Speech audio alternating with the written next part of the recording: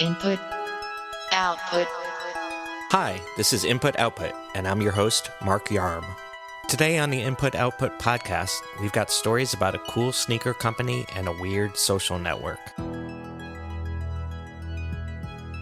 New Balance sneakers have long had a reputation being dad shoes, and the fact that company founder and chairman Jim Davis supported Trump didn't do much for the brand's street cred.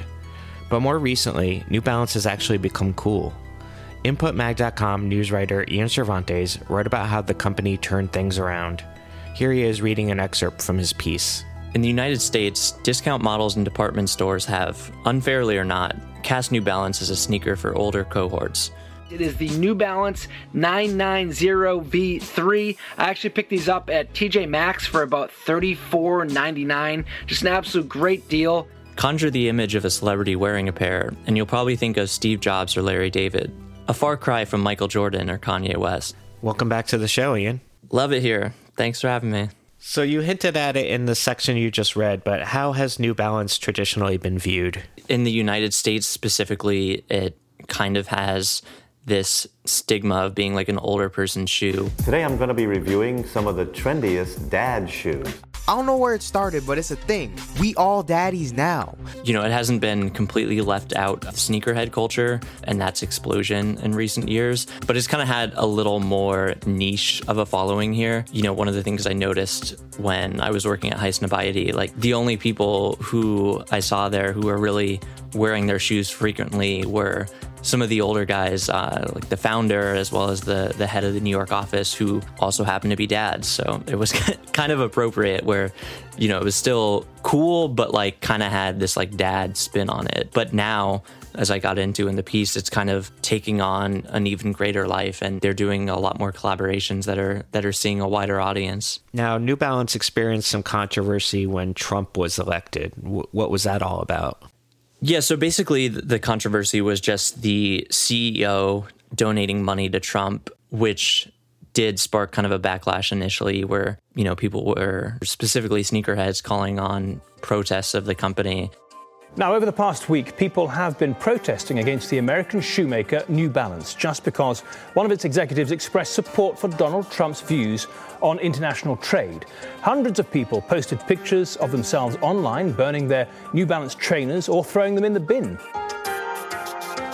And that kind of opens up a debate on how much the CEO speaks for the company's values, you know, whether you can separate the head of the company from the company itself. And I think it just kind of naturally died down in the years ensuing. No one's really talking about it. I think it's a fairly easy thing to compartmentalize when, you know, so many things within capitalism are compromised anyway. How has the brand revitalized itself? Basically, they had an internal effort where they kind of reorganized and for the first time set up a department specifically to work on collaborations. It was kind of like the Wild West before, where different people were kind of just tackling it on their own. It was almost everyone's job. But now it's more organized, and you know, you can kind of see that focus with what they're doing, and the result of it has been some really cool sneakers. This year especially, it just seems like everything they're putting out is awesome, which is also kind of nice because sneaker culture is getting kind of exhausting. You know, you have Nike, which has pretty much taken over the space entirely, but just trying to buy anything from them is such a nightmare that it's kind of cool to have something else to turn your attention to.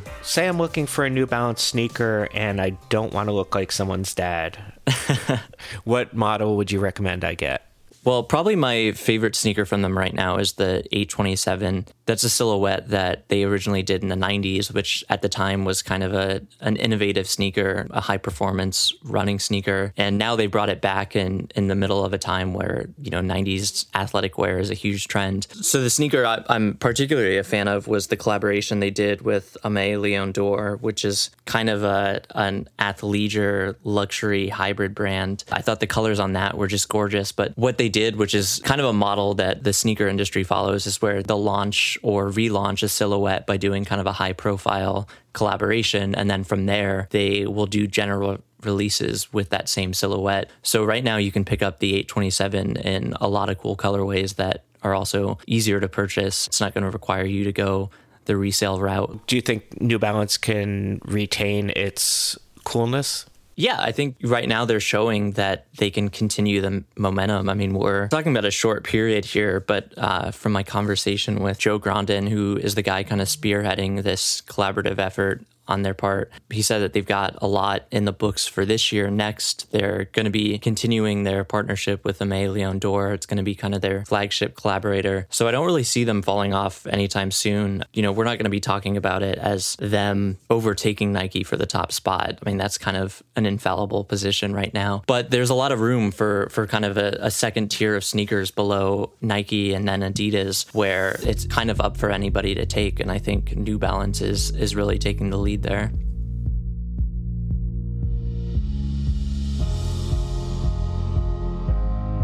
You can follow Ian on Twitter at Ian_Cervantes. Now on to today's second story.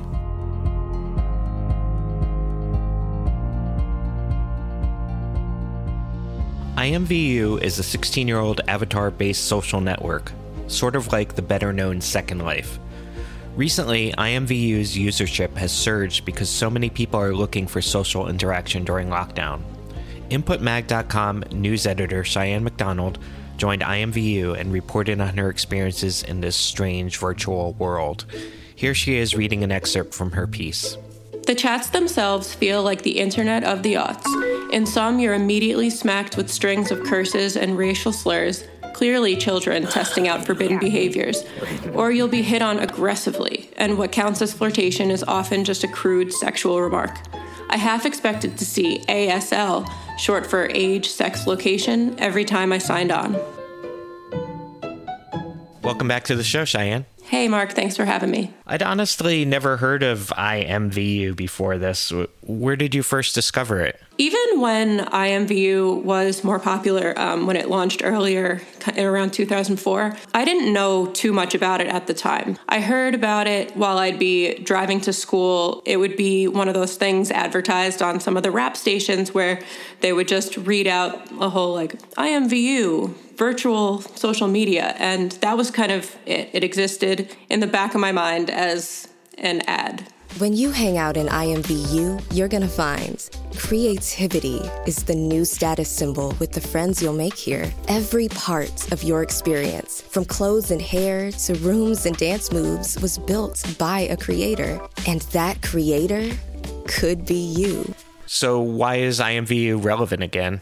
IMVU is super relevant again because we are all stuck in our homes, disconnected from a lot of people that we love, be it friends, partners, family members, and we're looking for ways to socialize without actually being in the same space. And, you know, we're doing a lot of video hangouts and FaceTimes and Zooms, but people are kind of sick of that and you want something that's a step further. So that's where IMVU falls into place. It's just a way to hang out with either your friends or strangers in a way that almost feels not physical, but it's closer than Zoom.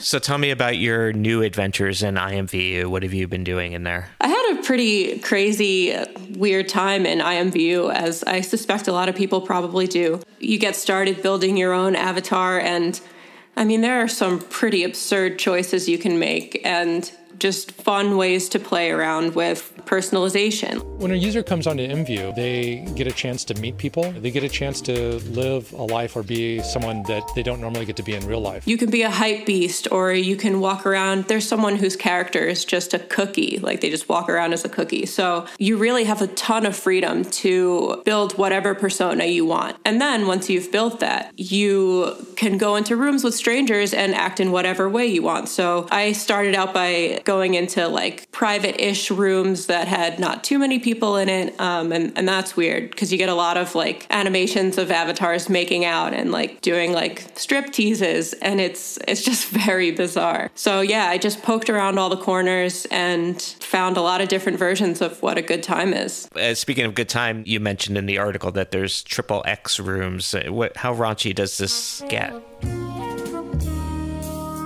It gets pretty raunchy. And the funny thing is IMVU avatars are still a bit, they're not like photorealistic. So they look a little wacky sometimes. And especially in these XXX situations, just like the exaggeration of features. I mean, it's full on porn, but it's just these avatars. So yeah, there's nothing held back. You see a lot of, person on person, and there's a lot of furry involvement too. Anything goes. So IMVU has been around for 16 years, which is an absolute eternity in internet time. What do you attribute its longevity to? There's really just not much else out there that is like this. What about Second Life? Yeah, well, so that's the thing. Like, Second Life is conceptually similar, but it feels a lot more lifelike in the serious sense. It's like more open world play. It's like The Sims, but a lot better. Whereas IMVU, it reminds me of some of the things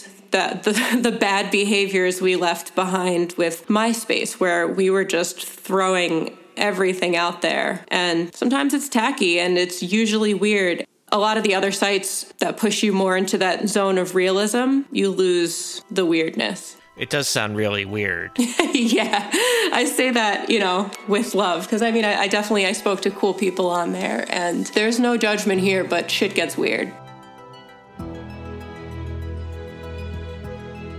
You can follow Cheyenne on Twitter @_ShyMac. And I am @MarkYarm. For more news from the world of technology and culture, visit inputmag.com. You can click on the links in the show notes for the stories we discussed today. New episodes of Input Output are released 3 times a week. If you enjoyed what you heard, please give us a rating and review on iTunes. You can find Input Output on your smart speaker or whichever podcast app you use. Thanks for listening.